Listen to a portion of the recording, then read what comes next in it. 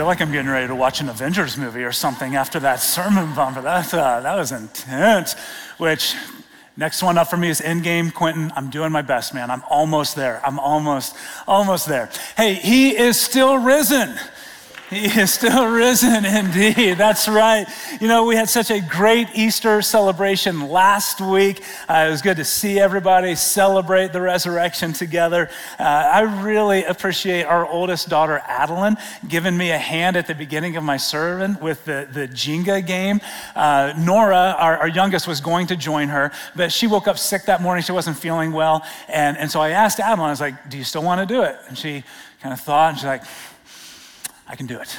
I can do it. And so she put on her brave pants and she came up here and she played Jenga. I told a couple of people, I think that of everyone that had pressure on Easter morning, that little girl had the most pressure riding on her shoulders to keep that Jenga game from falling before it was too soon. And if you attend the 11 o'clock service normally, and you were there last Sunday, you may have noticed that there was one point where she moved a piece and the entire thing almost came toppling down, and she put her arm up there to catch it, and she kind of held it right there. And she told me afterwards that she was thinking probably something that you all think most Sundays: hurry up and get to the point. And so she did a great job, and I'm so proud of her. And as I was packing up the Jenga game last Tuesday morning, I was thinking about how easy it is for us to do the same thing with the Easter message. Like on Easter morning, we have a huge emphasis on the resurrection of Jesus, and we should, because that's what the morning is all about, is that Jesus came, he lived, he died, and he lives again, and that his life now gives us the hope for new life today and eternal life someday in the future. That's what Easter morning is all about. But oftentimes, I think that we can treat the resurrection kind of like Easter decorations. We pull them out, we celebrate it, and then we put it back in a box and we tuck it away until next Easter when we pull it out and celebrate it again. But if you remember, the point of the Jenga game is that without the resurrection, none of this matters. You pull out that doctrine, that belief, that hope that we have, you pull that out, and everything else about our faith comes crashing down. And so the resurrection matters, not just on Easter morning, but every single day of our lives. The conclusion from last week is that the resurrection changes everything. The resurrection changes everything. And for the next few weeks, we are going to explore some of the ways that the gospel, the life, death, and resurrection of Jesus, not just continues to shape our lives, but also our church. So we're in week 2 of this series in the book of 1 Corinthians. It's actually a letter that was written to a church. Last week, we looked at chapter 15, and so that's where Paul spends a lot of the time talking about the resurrection, why it matters, defending it. And so we started last Sunday, this series through 1 Corinthians, at the end of the letter, and today we're gonna go back to the beginning. So if you have a Bible or a Bible app that you like to use, turn with me to 1 Corinthians chapter 1. We'll also have the words up on the screen if you want to follow along, but 1 Corinthians chapter 1. And 1 Corinthians, again, is a letter that Paul writes to this church in Corinth, Greece, somewhere between 54, 55 AD. It's not actually the first letter that he writes to this church. We see in this letter that he refers back to a letter that he'd sent them before. We don't have that one. It's kind of just lost in antiquity, but we do have this one. And so that's why we know it as 1 Corinthians. And even though this letter was written to a church in a very different culture at a very different time, I think that there are some interesting similarities between first century Corinth and 21st century Bloomington, Indiana. First and foremost, Corinth was just a cool place to live, kind of like Bloomington. Am I right? Yeah, I think some of us would agree with that, right? Some of you townies are like, oh, I've lived here all my life. It's not that great. Listen, it is awesome. We don't know how good we have it here in Bloomington. It is an amazing place to live. Corinth was this place of this hub of commerce and community. Corinth was a place where education was central and foundational to them. New ideas would start in Corinth and then go out into the rest of the world. Corinth was a place of culture and knowledge. It was filled with all kind of political viewpoints that oftentimes were in opposition of one another. It's a good thing we don't have anything like that in Bloomington, but in Corinth, that's what they had to go through. It was a place filled with all different kinds of faiths, religions, ideologies, practices. It was kind of a melting pot of all of these things coming together in this one place. And Paul writes this letter to this church because it is filled with new Christians. In fact, by definition, pretty much everyone in that church was a new Christian. Jesus lived and died, and the resurrection happened 20 years before this. I've been following Jesus longer than what the people were who Paul writes this letter to. Some of you have been following Jesus for much longer. And what was happening is these new followers of Jesus were trying to figure out, how do we live for him while also coming from this culture that was very different than this new faith that we have found. You see, the Corinthians grew up steeped in this polytheistic culture, this idea where anything goes. They were shaped by their culture's values and ideas and practices. And so these new followers of Jesus were trying to figure out, how do we live as Christians from this culture that was very much different than the ideas of Christ? And what was happening is that they were taking Jesus and they were taking their culture that they were very familiar with, and instead of leaving their old selves behind in pursuit of the new life of Christ, they were taking the old selves and their old ways of thinking and doing and kind of blending it together with this new faith in Jesus.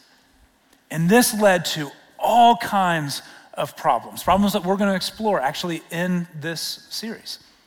The church in Corinth was filled with division. It was filled with sexual immorality, family members sleeping with other family members that they should not have been sleeping with. It was filled with doctrinal confusion, pagan worship practices.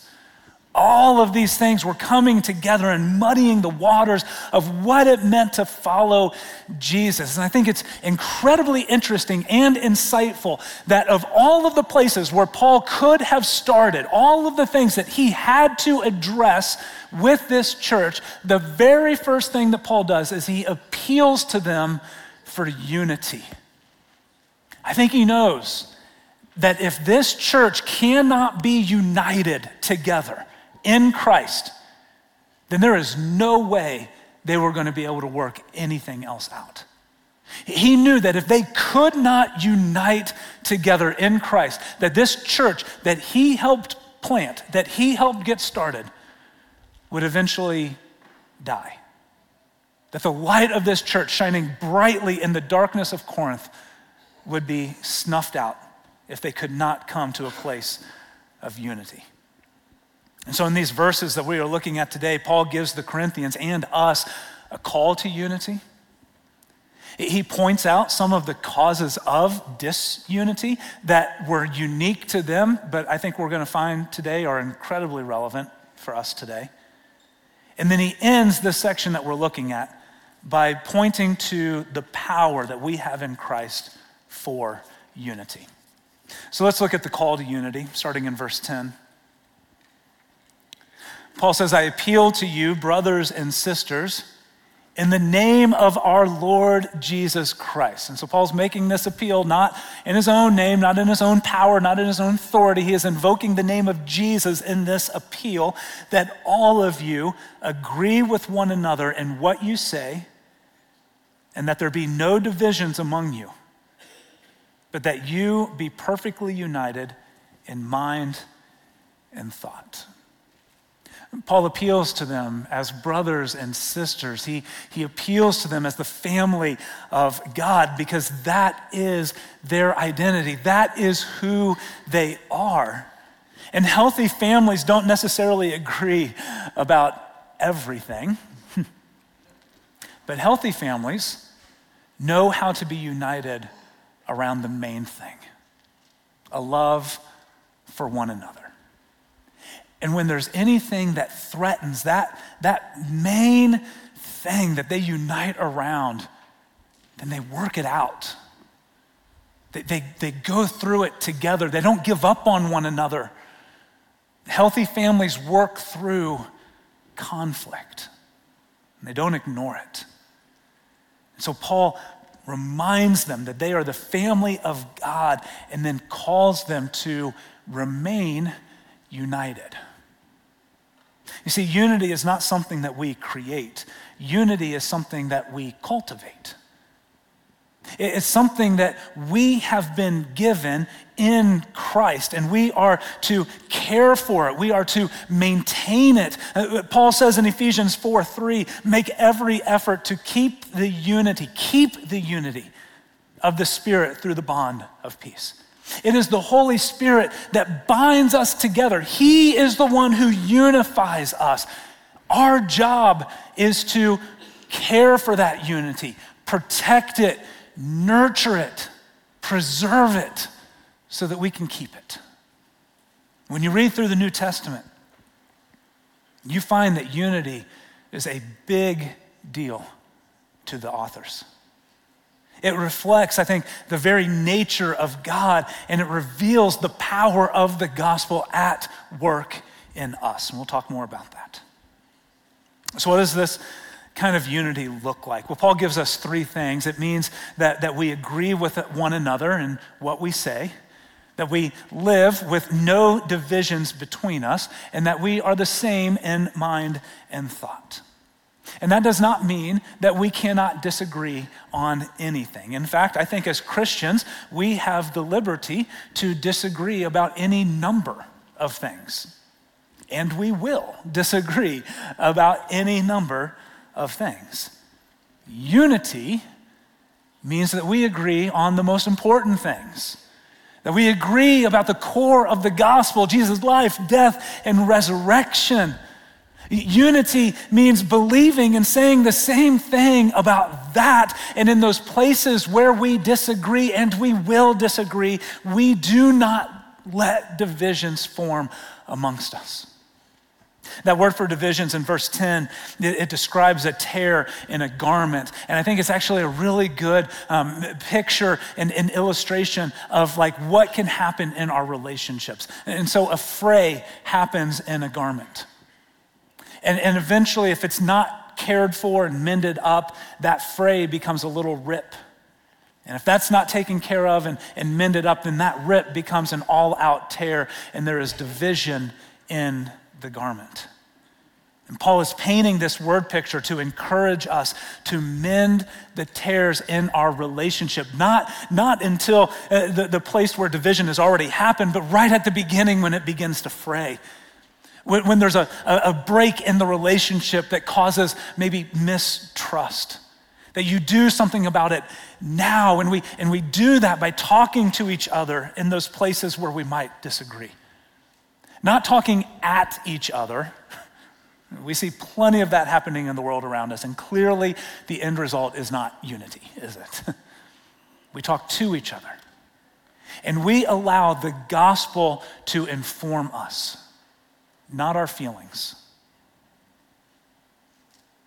It also means that unity is not blanket affirmation of what anyone thinks or feels or how they choose to live. That's not Christian unity either. Jesus does not call us to be peacekeepers.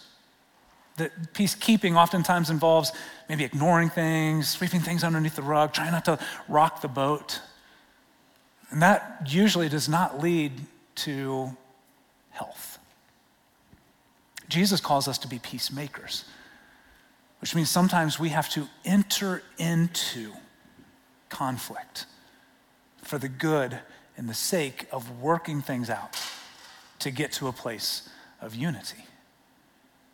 And so Christian unity is not this blanket affirmation of just what anyone thinks or feels or how they want to live. Christian unity is a collective affirmation of what God thinks, what God feels, how God instructs us to live. And then in humility, we submit and we surrender to Him, not our feelings.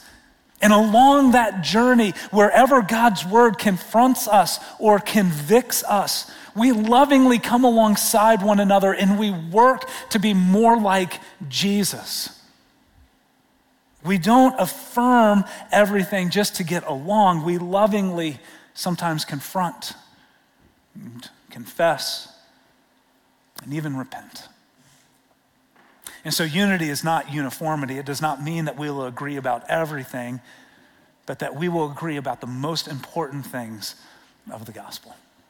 That we will strive to be more like Jesus together. And that is the kind of unity that Paul is calling us to in 1 Corinthians. And he knows that there are going to be so many things that push against us experiencing that unity. So many things that want to divide us and lead us to a point of disunity.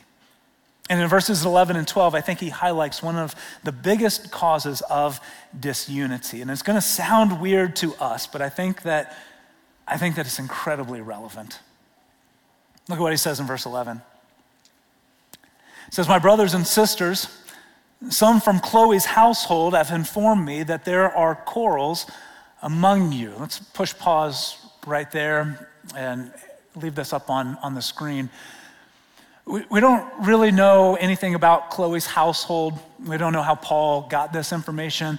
It could be that Chloe's family are a part of the church in Corinth. Maybe they helped Paul get it started, and they're in the church, and they're starting just to see some things that are very concerning to them, like they're kind of veering off course a little bit.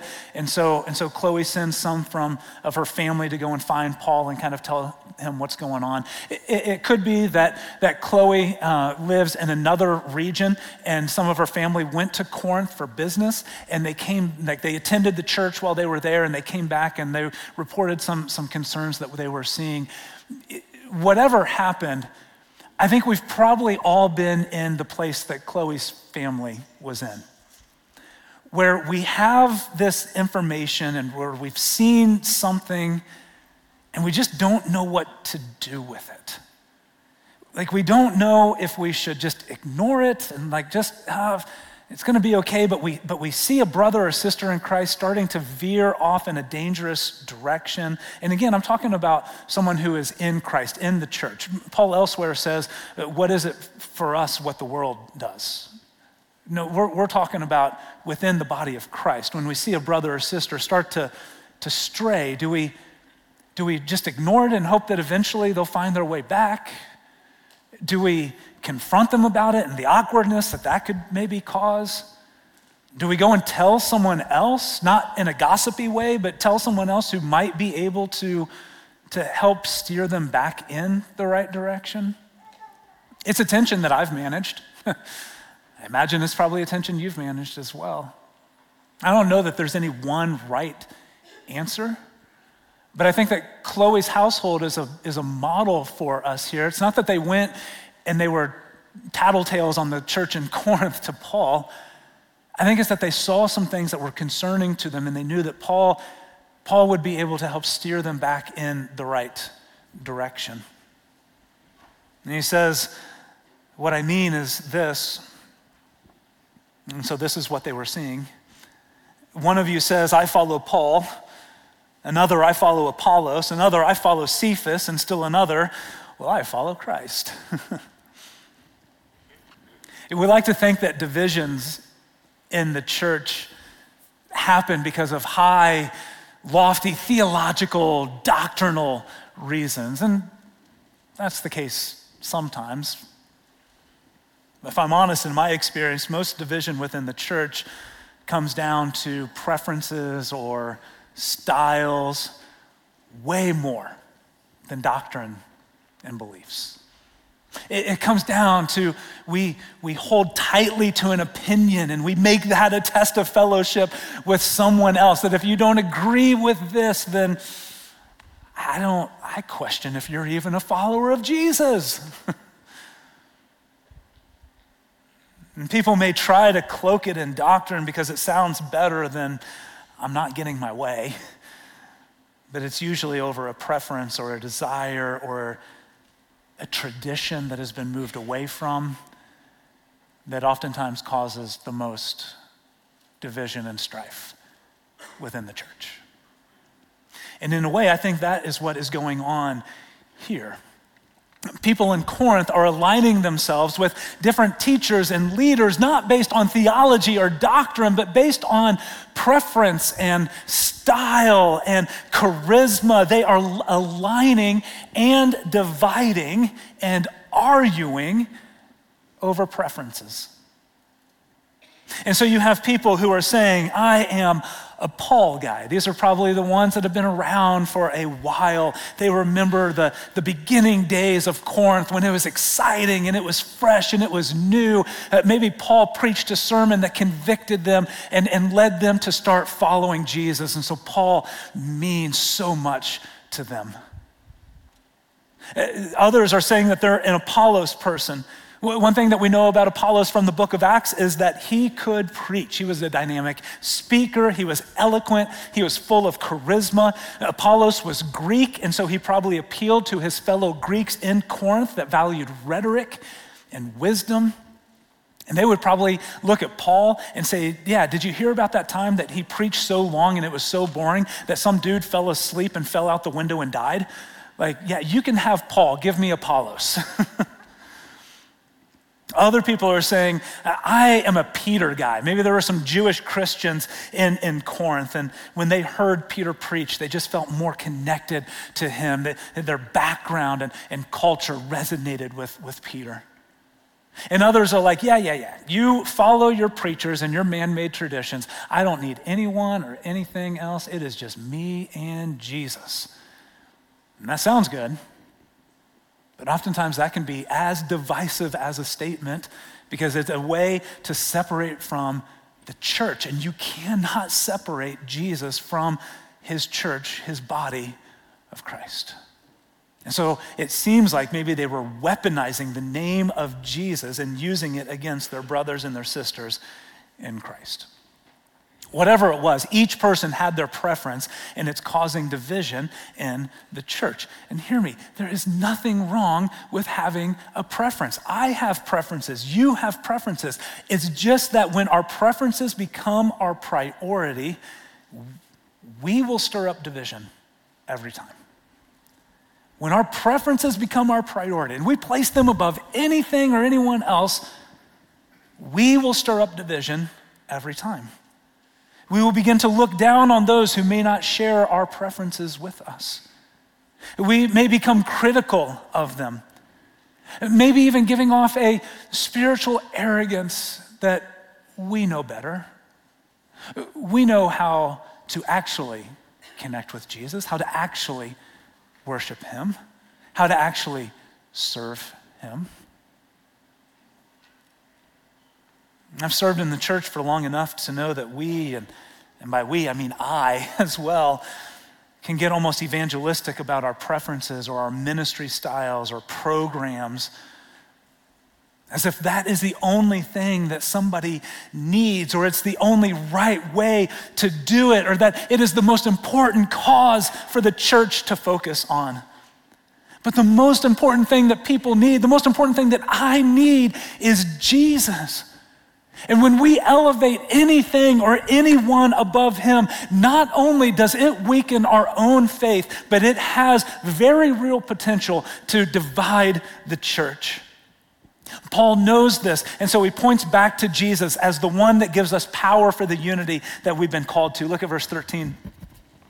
He says, is Christ divided? Was Paul crucified for you?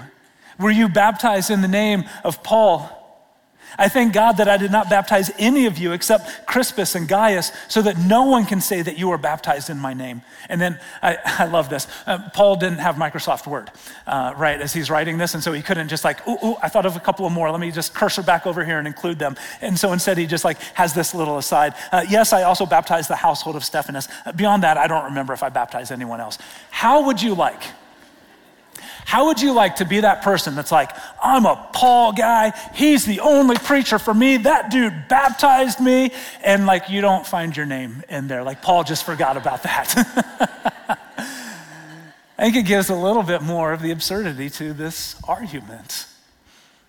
And he closes with this, for Christ did not send me to baptize, but to preach the gospel, not with wisdom and eloquence, lest the cross of Christ be emptied of its power. And Paul's not saying that he doesn't value baptism. He does. Elsewhere, he promotes it. We see him practice it. Baptism is important to Paul, but it's an outcome of preaching the gospel. It is the outcome of someone coming to find new life in Jesus. And so he's reminding them that their life and that their faith and that their unity is all about Jesus, nothing and no one else. And he does this by using some hyperbole. Look again at verse 13. Is Christ divided? Was Paul crucified for you? Were you baptized in the name of Paul? These questions are absolutely ridiculous, and I think that that is the point. Paul is saying that they are living in a way that is so contrary to the gospel that if he had to put their theology in words, this is what it would look like. Their theology practically is, yeah, Christ is divided. Yes, I am saved by Paul. Paul did die for me. I was baptized into Paul. It's absurd, and Paul is saying that all of these little factions are equally as absurd. And I'm telling you, you can replace the name of Paul with any preference that we hold. Did that worship style die for you? Were you baptized into the name of that instrument? Did that ministry or that program give itself for you? If not, then why are you holding it up above the name of Christ and the unity he has called us to protect and to preserve? See, Christ is unified, and so is his body. Christ was crucified for you, and so there is nothing and no one else that is worthy of your allegiance. No one. We are baptized into Christ. We identify with him above anything and anyone else. And in all of these questions, Paul is reminding us of the source of the power of our unity in verse 17. For Christ did not send me to baptize, but to preach the gospel, the life, death, and resurrection, and the new life that is found in him. Not with wisdom or eloquence, Apollos. Not with wisdom and eloquence, lest the cross of Christ be emptied of its power. Paul is shifting our attention away from personalities, away from preferences, and putting it back on Jesus, where the true power of the gospel and our unity lies. Christ is our righteousness. He is our true identity. And so we can let go of trying to be right all the time. To which I think I heard my wife give an amen at the 9:30 service last service. Christ is our righteousness and our true identity. And so we can stop trying to demand from others our own way or get defensive when others disagree with us. Christ is our security, and so we can let go of our fears and our constant need to control everything and everyone because we can trust in him. Jesus and his resurrection is our victory, so we can lay down all of our selfish ambition, our vain conceit, and our need to win every argument. And so is there anything in your life that you are holding on to and placing it above Jesus?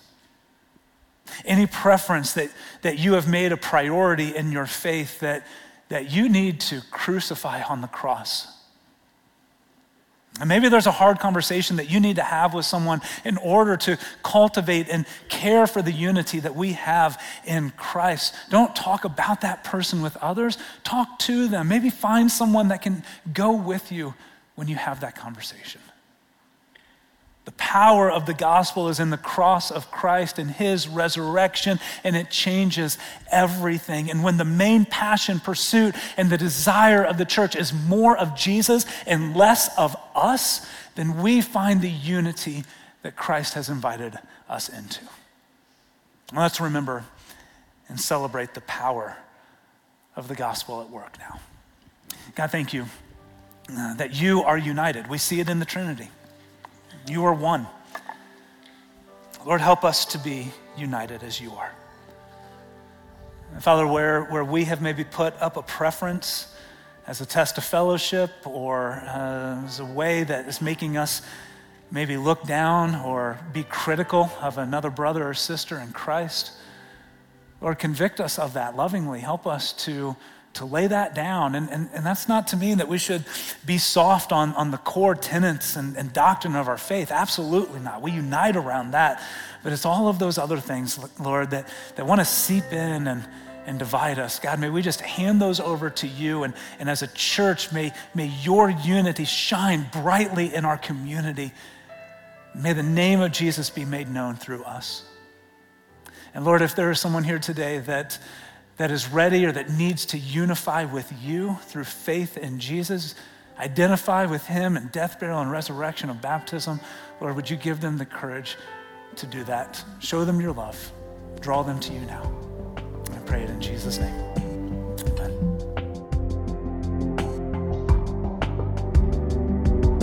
Thank you for listening to this message from Sherwood Oaks Christian Church. Did you know you can watch all of our video content, both current and past, on our YouTube channel? Visit youtube.com/Sherwood Oaks to watch messages, series, and complete worship services.